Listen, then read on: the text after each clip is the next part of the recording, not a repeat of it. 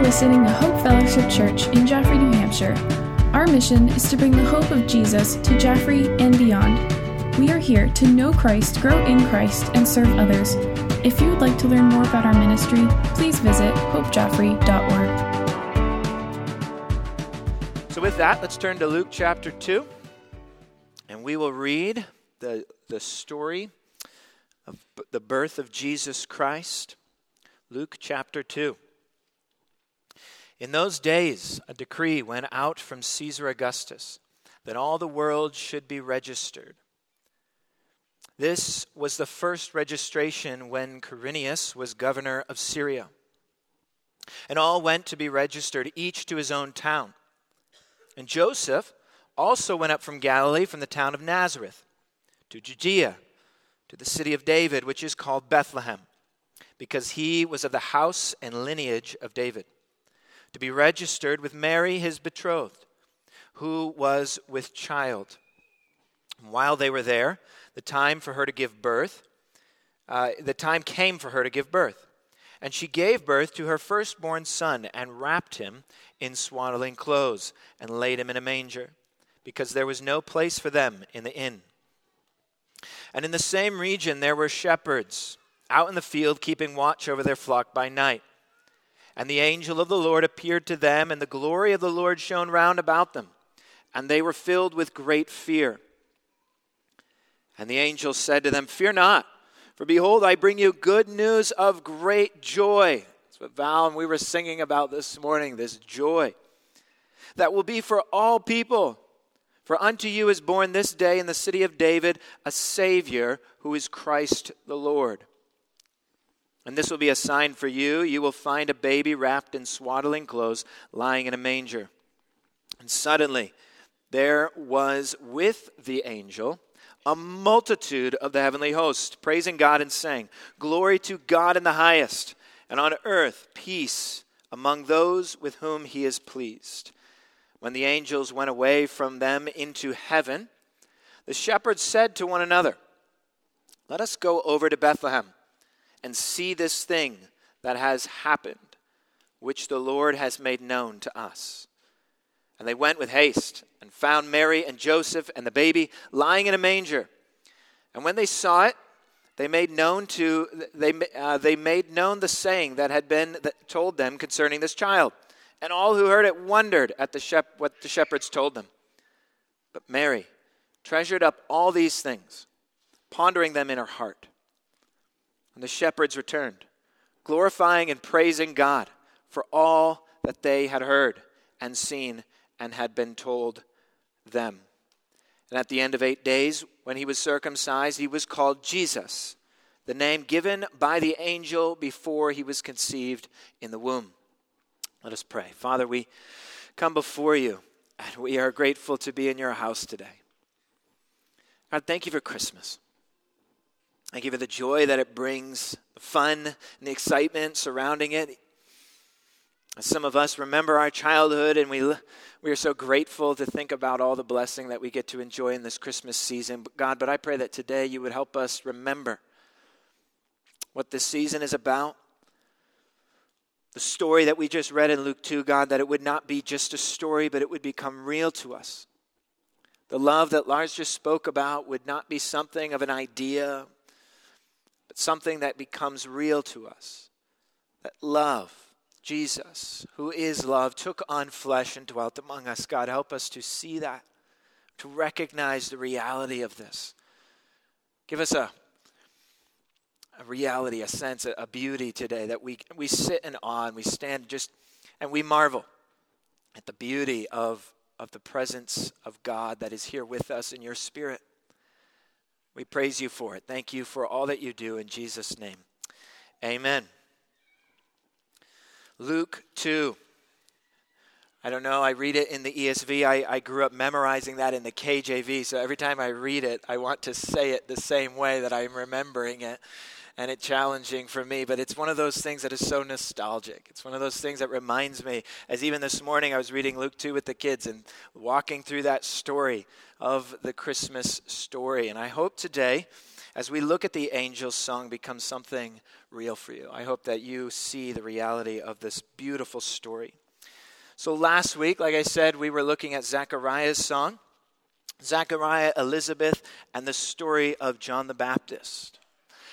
During that time, while I was preaching, I sometimes notice certain things that go on, but not all the time. But I did notice there was a time in this message when I was preaching last, it was right towards the beginning, someone came over and had to grab my wife, and she had to run out to the side. And usually that's a sign for me that my son Judson is acting up in the nursery. So I don't know if you have little kids in the nursery or the kids' church or whatever. And so I didn't really think anything of it. It's probably not an unusual thing. And he's 2.5. And so I go on preaching, and then afterwards a few people came up to me and said, "Hey, did you see your son after, And I said, "No, I didn't. But what happened?" And so what happened was my son had a little bit of an accident in the nursery. He's 2.5, trying to learn to potty train. And he had a little bit of a blowout in his diaper, and it went all over his clothes and his shirt, and all over the carpet in the toddler church area. Not exactly the most exciting thing. And of course, my wife had to go figure out the situation, trying to clean him up and all. And so she goes over. We didn't have a change of clothes or anything like that. It was all over, and it was messy. And so she runs over there, her and Stacy are in the back trying to find clothes. And we realized that we had a bathrobe in the car because after church last Sunday, we were going over a friend's house where the kids were going to be able to swim in their hot tub and have a lot of fun. So we had a swimsuit basically and his bathrobe. And so there was a moment after they were cleaning him up and they were helping him and they were trying to find clothes that all my son was wearing walking through the hallways of the church was a bathrobe while munching on veggie sticks. And it was a situation that I couldn't get out of my head that I just thought was absolutely hilarious because he didn't have a care in the world. It was just a normal day to him. Judson was not worried and was probably worried as to why everyone was fretting and running around in such a big deal. Like, what's the big deal, everyone? Judson walking around, the pastor's son, like he owns the place, and he's walking through the hallways in nothing but his bathrobe, munching on veggie sticks, just acting like this is a normal day at church. And it got me thinking, just the simplicity of that story, the funniness of it, that was just, I couldn't get over because of Judd's personality just makes me laugh. But it's the contrast of those two things that just stuck out to me. This simple contrast of my son walking around and just, that is not something you would typically do at church. It's not something that you would typically wear to church. But for him, it was normal. And yet, it was very abnormal. It was a very abnormal Sunday morning. And when I think about the Christmas story, there's something about the contrast of those two things that just don't seem to fit together. Certain things that don't seem to mesh. It's not the way it should be. This is not a normal day. This event that has occurred is very unusual. And in like manner, the Christmas story, yes, nostalgic to us. Yes, we know the story. As I said, many of you might even be able to quote parts of Luke chapter 2.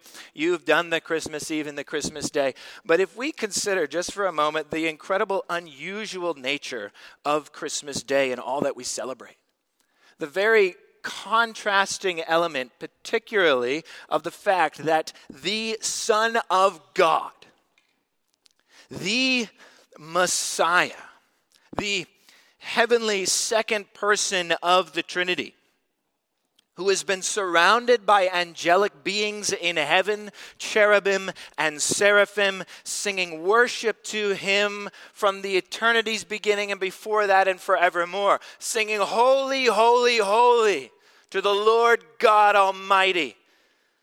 That Jesus is wrapped in swaddling clothes, lying in a manger, wrapped in flesh, born of a woman, an infant, as someone said this morning, just this idea that God himself had to be taken care of. So he was a baby, he was nursed, he was cared for, he was a helpless infant, wrapped in this way, laying in a animal's feeding trough. Was it in a cave or a stable or a guest room or the place where the animals are kept outside of a poor home? No one is 100% sure, but one thing is for certain. That he did not come to a mansion or a royal palace or a red carpet that was rolled out for him, where midwives were all attending to Mary's needs and everything was cared for and taken care of. They came in a rather almost ordinary way, you could say. Almost so ordinary that the contrast is so strange. It doesn't seem to fit. It's not the way it's supposed to be. The God of the universe would come in this way. There's something awry. There's something amiss. Something has happened. This is unusual. This isn't the way a king of kings is supposed to come, right? It's supposed to be something much more extravagant and clear for the whole world to see. But here, Jesus, born in a manger, is born in poverty. There's no room for him. Doesn't seem to be all this help.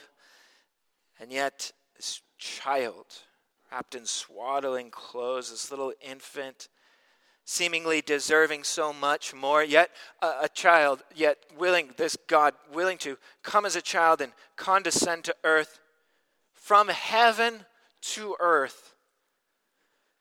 The power and authority of all the universe to take on flesh. Philippians 2 gives us an insight to this. Philippians, Paul writes, speaking of Jesus, that we are to have this mind among ourselves, which is yours in Christ Jesus, who though Jesus, was in the form of God, he did not count equality with God a thing to be grasped, being held onto, but rather emptied himself, taking on the form of a servant. He was born in the likeness of men. And being found in human form, he humbled himself by becoming obedient, by coming to a manger. But even more than that, it says becoming obedient to the point of death, even death on a cross. Crazy. Therefore, God has highly exalted him and now bestowed on him a name that is above every name, so that at the name of Jesus every knee would bow. In heaven, every knee, and on earth, and under the earth, that every tongue would confess that Jesus Christ is Lord, to the glory of God the Father. This humble, lowly manger, baby Jesus, born in helpless state, yet announced, as we sang earlier, angels from the realms of glory, angels we have heard on high, all these angel songs, we've announced these armies of heavenly hosts, the mighty host of heaven. It kind of peels back the curtains for us to see. The dark sky is peeled back for us to behold. The highest of heaven come to announce. This angelic chorus sings God's praises and identifies Jesus as God sent to man to be their Savior. Glory to God in the highest for this. Extraordinary contrast between these angelic heavenly chorus singing the praises and then these lowly, everyday, ordinary shepherds. The contrast between this almighty God and this very simple, ordinary birth in a manger, lowly, you might even say. The Savior from on high has come down to earth to save humanity like you and me. As John 3 reminds us, for God so loved the world that he gave his only Son, that whoever believes in him would not perish but have eternal life. For God did not send his Son into the world to condemn the world, but in order that the world might be saved through him.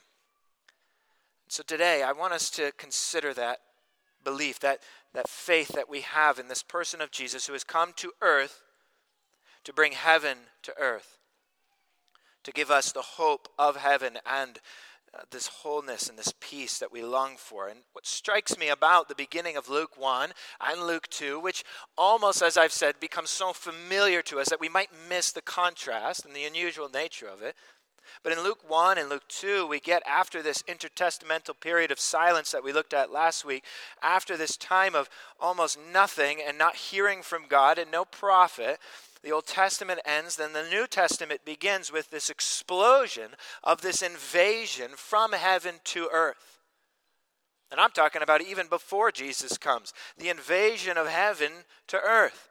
This angel Gabriel visits Zechariah and Elizabeth tells them about that they will have a child. His name is John. In their old age, though Elizabeth had been barren, this extraordinary, miraculous birth of John, who will be named John the Baptist.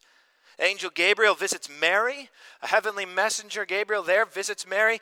Angel visits Joseph in a dream. Angels speak and sing to the shepherds. This angelic chorus. A star is placed in the sky, signaling to the wise men far off in the east to travel to see the clarity of this sign that they allude to, Micah chapter 5. The angel warns Joseph in a dream to flee to Egypt, and then warns the wise men to avoid Herod. There is an extraordinary, clear sign of over and over of this heavenly invasion to the affairs of earth due to the love and the grace of God for mankind. God invades this domain of darkness, you could say, with his kingdom of light. Satan and his armies can do nothing to stop it. Heaven is this dwelling place of God, the realm of the divine, the holiness and perfection of God in heaven. The holy habitation and dwelling of God. Yet that comes now through Jesus to earth. The domain of God's image bearers, we as human beings here on earth. Once an earth that was united now finds itself divided through sin and separation, now awaiting a new heaven and a new earth in the end that will be redeemed. This hope that we have that heaven and earth will collide in fullness one day, as Revelation 21 reminds us, that I saw a new heaven and a new earth. And so the story of Christmas, if I may, before we jump into this story of Luke 2, we must see this big picture. And one way that I've explained it in the past is this idea of seeing the big picture of the Bible through three earths. Three earths in the sense that at the very beginning, God says, in the beginning, God created the heaven and the earth. And so we see in the very beginning, there is this Edenic earth, this Eden, this perfection and this beauty, and then there is the fallen earth, sin-cursed earth that we live on today. And then we see the new earth that we long to see one day in fullness. So you could say heaven and earth were together, heaven and earth have been separated, and then one day heaven and earth will converge again in a new heaven and new earth. And it's in that Edenic earth in the beginning, in the Genesis 1, where we see that God created the world, humanity, and earth, and he called it very good. It was wonderful. It was beautiful. It was good. God literally walked with Adam and Eve in the cool of the garden. There was an openness to things.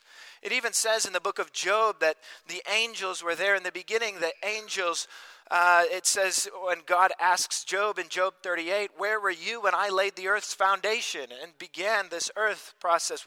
Where were you when I created the earth? While the morning stars sang together and all the angels shouted for joy. It's as if angels were there looking at God's creative process and marveling about his handiwork. And that Edenic earth and beauty and joy and goodness, yet through man's sin and our rebellion and our disobedience, the earth and heaven were separated through that rebellion. Genesis 3:24 reminds us not only angels were there, but angel was put at the opening to the Garden of Eden. After sin, we've taken of the fruit, we've disobeyed God's command. We did not want him as our king. We wanted to be the king. And Genesis 3:24 says, he drove out the man, and at the east of the Garden of Eden, he placed a cherubim, an angel, and a flaming sword that turned every way to guard the way to the tree of life. This cherubim, an angel guarding the way to life, an angel pronouncing judgment and barring the gate. There's now this separation between that openness and that peace between God. And Genesis 3:15 says that there will be enmity between the two. Yet God has not left us without hope, for he says he will send one who will crush the head of the snake. He will send one to rescue and redeem his people. And so we see that in this fallen earth that begins this inaugurated sense when Jesus comes to guarantee the salvation and the redemption of mankind and all of earth. The beginning stages of this comes when heaven and earth are converging through Jesus Christ. The angelic choir reminds us, as they say, the heavenly armies announced proclaiming the good news and peace on earth. The bridge between those places of that place of heaven and earth, that bridge has been made through Jesus Christ. He becomes our mediator between God and man, between heaven and earth. And this is really good news for you and me. As Revelation then reminds us that beginning bridge that Jesus has made between God and man will be continued and will one day be in fullness. In Revelation 21, as it reminds us that the new heaven and new earth will be made new, there the city and the holy Jerusalem will descend upon earth and converge. And in Revelation 22, it points us to how an angel pronounces to John that an angel showed me the river of the water of life. The fruit of that tree will be healing for the nations. There will be light. There will be openness and freedom to the tree of life. There will be a way one day where there will be a new heaven, a new earth, no more crying, no more pain, no more sorrow. This is through Jesus Christ and his ability to make that bridge, to make that way. He is the one who has come to save us from our sins, to redeem our lives, our souls, our bodies, and this earth, to be with him in heaven once again. And so that's the big storyline of the Bible. This creative arc that in some ways begins to climax and hit its peak here on Christmas and Easter on top of that pyramid.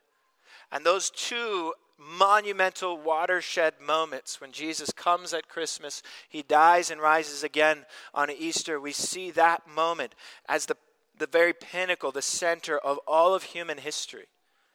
And it's that moment that we look back to, and we yet at the same time look forward to his second return, his coming, we know as the second advent, where he will finalize this plan of redemption. And so let's now look at Luke chapter 2 and see as we zoom in, yes, on the time of Christmas and the birth of Jesus and what this actually means in the bigger picture of the Bible. This heavenly birth announcement.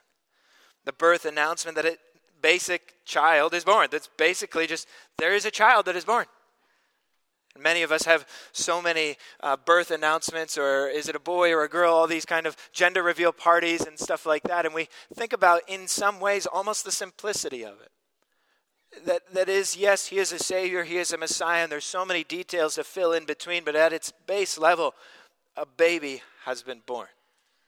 And that baby will change the world forever.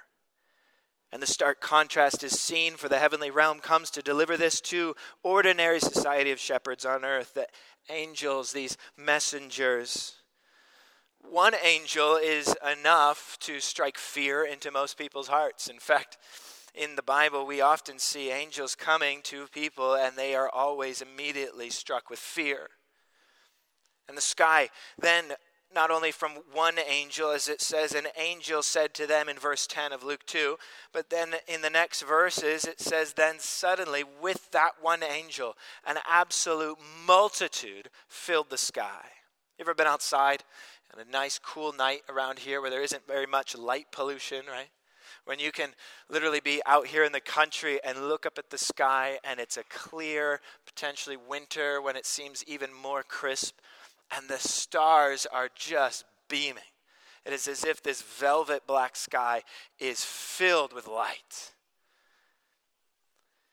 Maybe you've seen a fireworks show in the summertime when it's dark and then everyone's waiting and it's quiet. Then all of a sudden there's one firework that goes off. Boom! It celebrates the beginning of the show. And then one firework. And then another firework. But then what happens at the end of that show? There's that finale, right? When the guy just let loose on the computer and he's just, right? And all of a sudden, boom, boom, boom, boom, boom, boom. And then boom, the whole place lights up in such a way where you're almost needing sunglasses because it's so bright and so loud. In some ways, that's how I see this. This one angel visiting, this one angel. In fact, I looked up a few articles on this. So it talks about how many stars can you actually see at night at one time. One article was talking about how technically you could see anywhere from 10,000 stars at one time with the naked eye. Yet, in reality, that's very unlikely due to the fact that being in the northern hemisphere, we cannot really see the stars in the southern hemisphere. And so if you limit it to the northern hemisphere and some aspects of a limited field of vision and view, that on an average night, or you could probably count if you were to take the time. Now, some of you kids might want to try sometime and see if you can actually count up to 2,000 to 3,000. Somewhere in between there, they said, is a good night. You could potentially, with the naked eye, see anywhere from 2,000 to 3,000 stars at one time. Of course, with telescopes and a variety of other technology, you can see a whole host of things. The James Webb, which is sent out in space, which sees galaxies. The telescope sees galaxies even further beyond any field of vision that we've ever had possible due to mankind's limitations. Yet for that aspect to consider that the North Star, you could say, was one star in the sky, this angel that visits the people, these shepherds on a hillside and says, a baby has been born in Bethlehem, and then all of a sudden that one angel, though bright and fearful, for these men were literally terrified.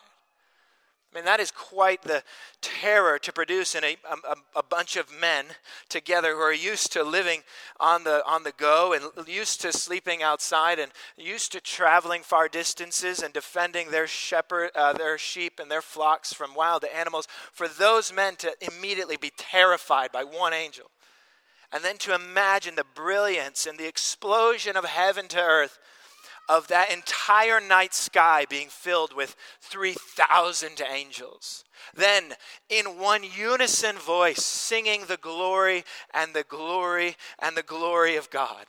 Holy, holy, holy, it's as if they're saying. It's as if 2 Kings 6, which reminds us, 2 Kings in the Old Testament, when Elisha had this situation as well, when he's seeing and he's looking out, and there are doubts as to what's going on, and others do not see what he sees. In 2 Kings 6, Elisha prays and says, "Oh Lord, please open his eyes that he may see." So the Lord opened the eyes of the young man, his servant that was with him, and he saw, and behold, the mountains around were full of horses and chariots of fire all around Elisha. What a beautiful thing. You see, these ideas of these angels, they're not little cupids. Right? On Valentine's Day, you always see this little floating, half-naked baby, little Cupid thing, shooting little bows and arrows with hearts on them, right? Maybe that's our mindset of angels, or It's a Wonderful Life. You ring a bell and they get their wings, some nonsense, right? This idea that these angels are some kind of cute, cuddly kinds of things. These are terrifying, heavenly hosts. And the shepherds in the presence are in awe. And they speak the beauty and the power and the glory of heaven that is not just reserved for them, but now sent to you in the form of a baby, a little child. And in the form that this great, amazing, heavenly news would be given to these guys, shepherds. I mean, there's plenty of other kingdoms and kings that should receive this kind of news. No. This lower caste of society, these shepherds, hardly the royal envoys to spread this news.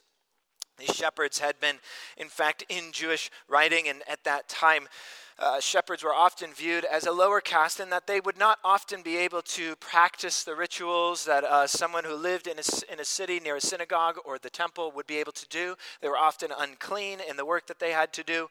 They traveled a lot. And so they were not always accepted. In fact, in the law courts, shepherds' testimonies were not accepted. And I find it fascinating that God would speak into the culture of that time and give the greatest news to mankind at that time, that Jesus was born and the Messiah was right there, that he would give it to shepherds. And then when he rises from the grave, who were the very first people to reach the tomb? A similar caste of society in their testimony in the culture at that time. The women arrive to the tomb first. Yet God speaks into these shepherds and to these women and gives them this beautiful message of the gospel first before anyone else. It's beautiful. It's God's lowliness. It reminds me of the words of Jesus, "Blessed are the poor in spirit, for theirs is the kingdom of heaven. Blessed are the meek, for they shall inherit the earth." So this is an announcement of heavenly blessing sent to the earth. This announcement of good news for the earth. Tim Chester puts it this way. He says, "Here is the message. I bring you good news." Literally saying, I am gospeling you. In the ancient world, a gospel was the announcement of a new government. A new king took over a country. Messengers went through the land proclaiming the gospel of this new ruler, this new king. I am gospeling you. Maybe we don't say that very much, but that idea I think sticks with me. The angels are here gospeling the earth, spreading the good news that will be of great joy, that will be for all people. All tribes, languages, and tongues all over the earth will eventually hear this news of salvation. That today, heaven and earth has been joined together by the baby in a manger, the God-man, Jesus Christ. This is good news because there is bad news. And the bad news is ultimately that sin is real, death is real, that we are sinners and we are unable to save ourselves. We sit in our trespasses and sin. We are the people who sit in darkness who have now seen a great light. The shadow of death comes for us all. The wages of sin is truly death. But the free gift of God is eternal life in Christ Jesus our Lord. That is the good news for the bad news. For the gospel is good news because it is both enlightening and it is redemptive. It enlightens our sin, that we need a Savior. Yet positively, it enlightens our understanding to see that there is a Savior, one who has come to redeem your soul from the clutches of sin and Satan and death.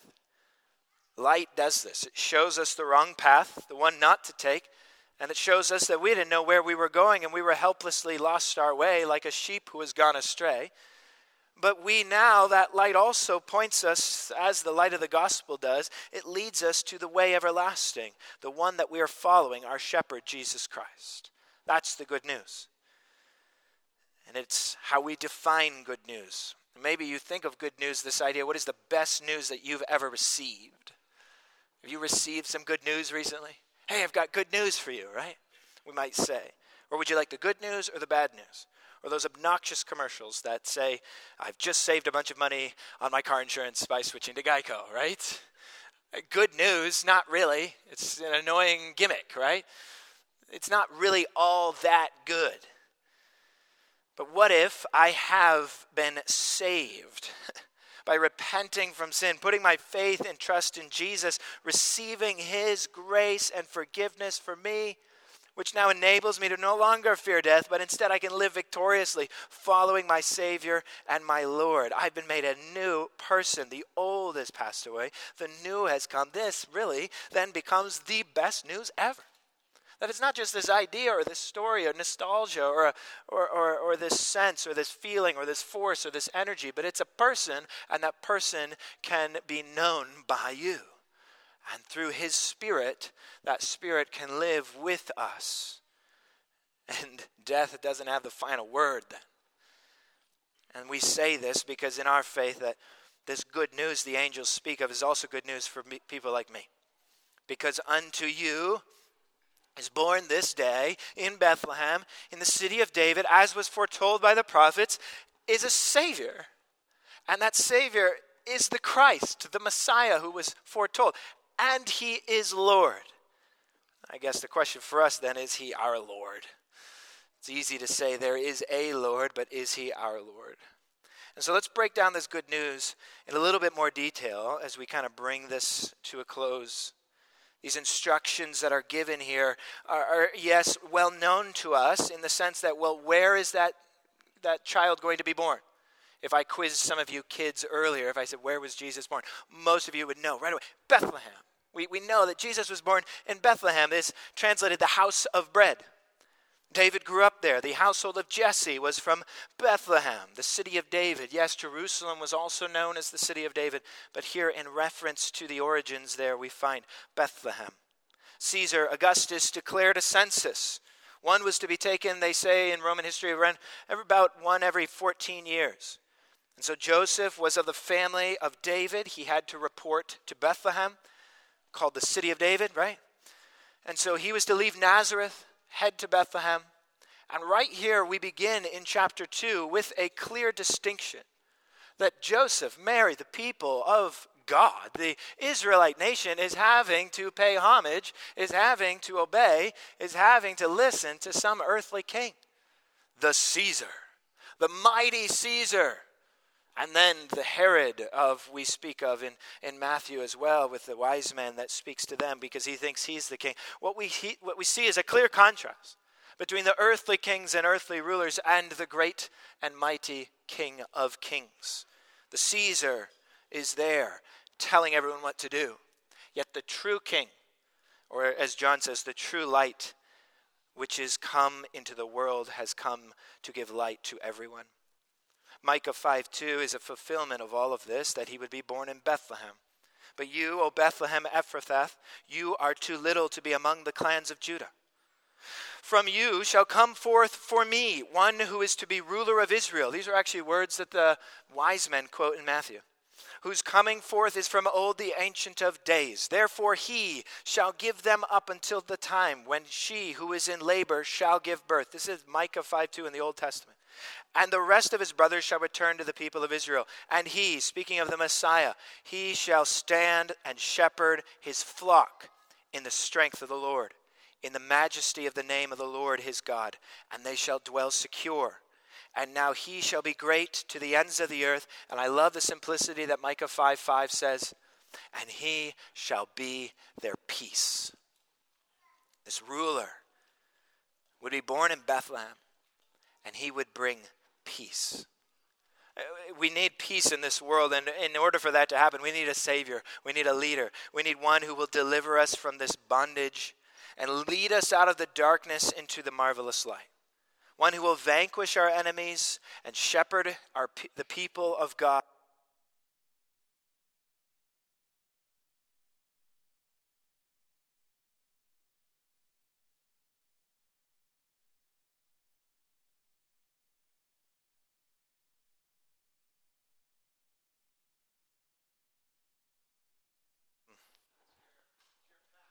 It's my pack. All right, there we go. Okay, loose cord. All right, so you can blame it on me, not you guys. How about that? That sounds good.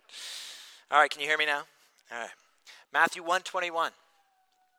Angel to Joseph, she will bear a son, and you shall call his name Jesus, for he will save his people from his sins. He is a Savior, born in Bethlehem. And who is he? He is Christ the Lord, this Messiah, the designated one, the anointed one, the one that is promised from old. The plan of redemption, the plan of salvation of the world hinges off of the Messiah, the prophet, priest, and king, the one of Jesus Christ. And then the angels give them directions. Where are you going to find this Jesus? Where are you going to find this Savior, this Lord, this Messiah? The one that we've been longing for, hoping for, has finally come. Well, where will we? What palace will we go to? What kingdom and court will we visit? He's a baby, wrapped in swaddling clothes, implying his infant state, and he's going to be lying in a feeding trough. Now that manger, that feeding trough, that manger is actually mentioned 3 separate times in a chapter. It's specific. It's important. Its designation is key. It is not a side note. It's a main thing. The location and the verification of this Jesus, this Messiah, would be born in a manger. What a contrast provided. What a beautiful statement. The most glorious and brilliant and awe-inspiring birth announcement ever seen. These angels, these multitudes of the angelic heavenly messengers announcing his birth. And where will he be found? In a manger, in a feeding trough. The greatness of God Almighty, so often displayed in his great love for mankind. This beauty, this great love shown in the fact that he sympathizes with our weaknesses. He becomes and he lives like you and me. He takes on flesh. He becomes human. As Mary sings, he's mindful of people like you and me. He's aware and he knows and he understands. Hebrews 4 tells us we don't have a high priest like this mediator. We don't have a high priest who is unable to sympathize with our weaknesses, but one who in every respect has been tempted like as we are, yet without sin. That one who is able to sympathize and empathize, and he knows what it's like to be human. He knows what it's like to go through what you are going through. He does not stand afar and aloof and away, but rather comes near, and so near that he lives the life that you could never have lived. Yet without sin, as the word says. The glory of God. Are we in awe of this? Do we marvel at this? And then we come to this declaration of peace. Glory to God. This Gloria, as we sang, Gloria in excelsis Deo. This glory to God. Some translations, the NIV says, glory to God in the highest of heaven. But that's the implication. Glory to God in heaven. And peace where? On earth. Because of Jesus Christ. Heaven and earth bridged through Jesus. This R.C. Sproul says that this is not some kind of temporary peace that a government brings in the sense like Pax Romana, the Roman Empire at that time provided peace for a people group for a period of time. Nor is it a cessation of warfare between two rival groups. This peace is the transcendent peace which brings an end to the conflict between men and God. To those who hear the message of the coming Messiah, the war is over. Peace has become incarnated in the Prince of Peace, who came to reconcile us with God because of his great love and grace for mankind. It's like the Berlin Wall. As it was destroyed and broken down, the peace between the two sides, there's now openness. Ephesians reminds us he tears down that dividing wall of hostility. And through his love and through his grace, openness, peace, and love are here. Peace on earth to those whom he has pleased. His favor and grace falls upon us today as we hear these words. And as I hope your heart believes these words, that peace is for you. The heavenly messengers of the gospel give these earthly messengers of the gospel, these shepherds, so that these shepherds can go and spread this news of peace on earth to those who would come to Jesus, follow him, and believe in who he is. The heavenly messengers singing good news to these earthly recipients of grace. And then we see that Jesus bridges the gap. He bridges that gap between heaven and earth. He unites the two. Heaven and earth will be brought together because Jesus makes a way possible. I'm always reminded at this storyline, this story of the Bible, a simple story that some of you may be familiar with in the Old Testament, but I think it helps to just set into scene in a smaller way the greatness of what Jesus has done by coming down.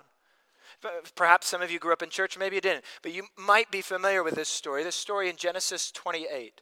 It's the story of Jacob's ladder. Have you heard that? Sometimes people are familiar with that story, but yet what does that mean? That Jacob has this dream, the son of Abraham, the one whose name would eventually be changed to Israel and become the father of the Israelite nation. It's this Jacob that is visited by these angelic messengers as heaven is opened up to him on this place of earth there at Bethel.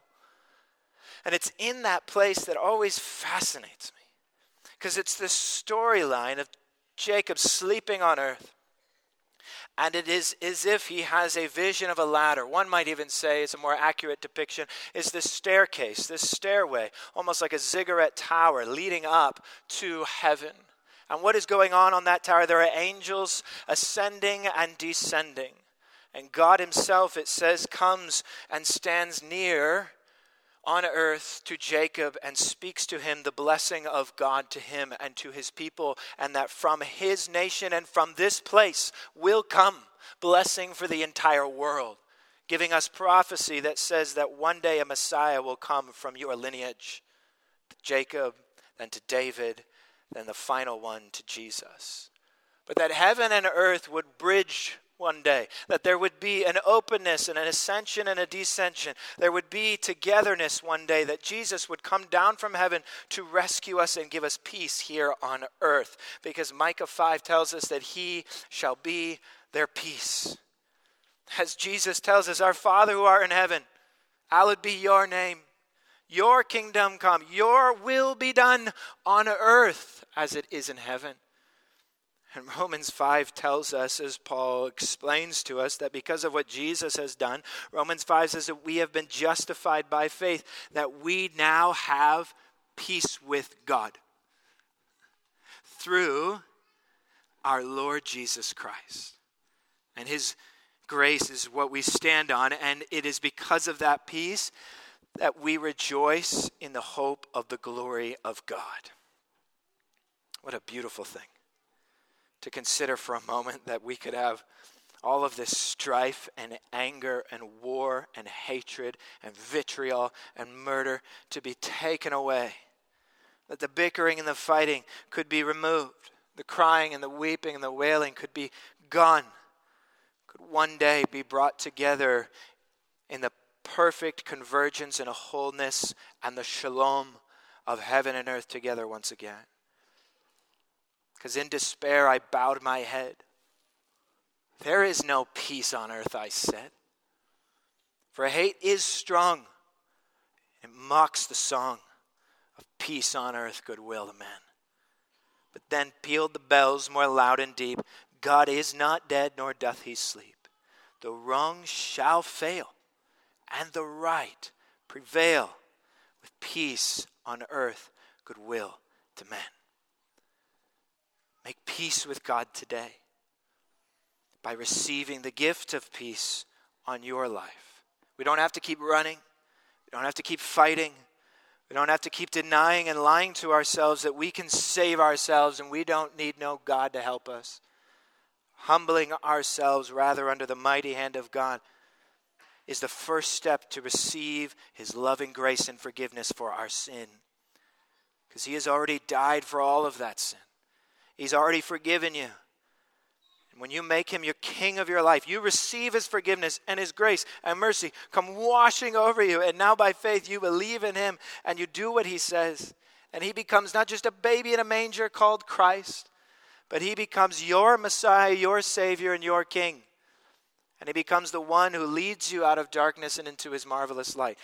When you turn and repent from your sin, you turn to God and receive his grace and mercy. You find peace for your soul and life everlasting in hope through Jesus Christ. And do you know what happens when you do this? When you repent and you turn one direction or another and you follow Jesus and he gives you the blessing of life. Do you know what happens in heaven? It's this beautiful depiction that Jesus gives us.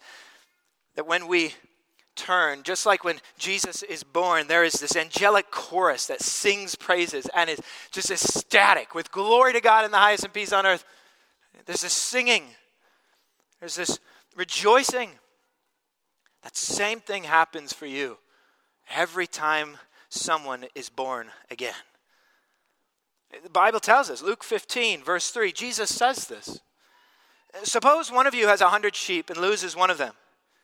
Doesn't he leave the 99 in the open country and go after the lost sheep until he finds it? Don't you know this? And when he finds it, he joyfully puts it on his shoulders. And he goes home and he calls his friends and his neighbors together and says, "Rejoice with me, I have found my lost sheep." I tell you that in the same way there will be more rejoicing in heaven over one sinner who repents than over 99 righteous persons who do not need to repent or who think they do not need. And then it goes on, and suppose a woman has 10 silver coins, right? 10 silver coins. She just loses one. Doesn't she light a lamp, sweep the house, go to it, and search carefully until she finds it? And when she finds it, she calls her friends and neighbors together and says, "Rejoice with me, I have found my lost coin." And in the same way, I tell you, Jesus says, there is rejoicing in the presence of the angels of God over one sinner who repents. One life, one soul causes heaven to sing in mighty chorus of joy because of your turning to him. That's how much God loves you. One soul, one life. Imagine a whole multitude of 500 people in this room rejoicing as heaven rejoices over so many who have turned. Imagine the millions on this day of Christmas Eve that will be singing glory to God in the highest for the joy and the grace that he sent. But there perhaps is one person in this room, one person who may come to a service tonight who doesn't know that God loves you, that Jesus loves you, that he sent Jesus on Christmas for you. And that God will seek you out. He will search for your soul. He will not end till he meets you face to face, till you have a relationship with him, till you know who Jesus is. That he's not some idea, some energy or force out there, or just something we do around the holidays. But it's a life-changing message, and he's a person. He came down in flesh, and he's alive today, and his spirit lives with you today. That message is for you, and I know Jesus has come for you. Let us close in prayer. Father, we think of this message and this hope, the hope of Christmas, that gives us a reminder of your great love.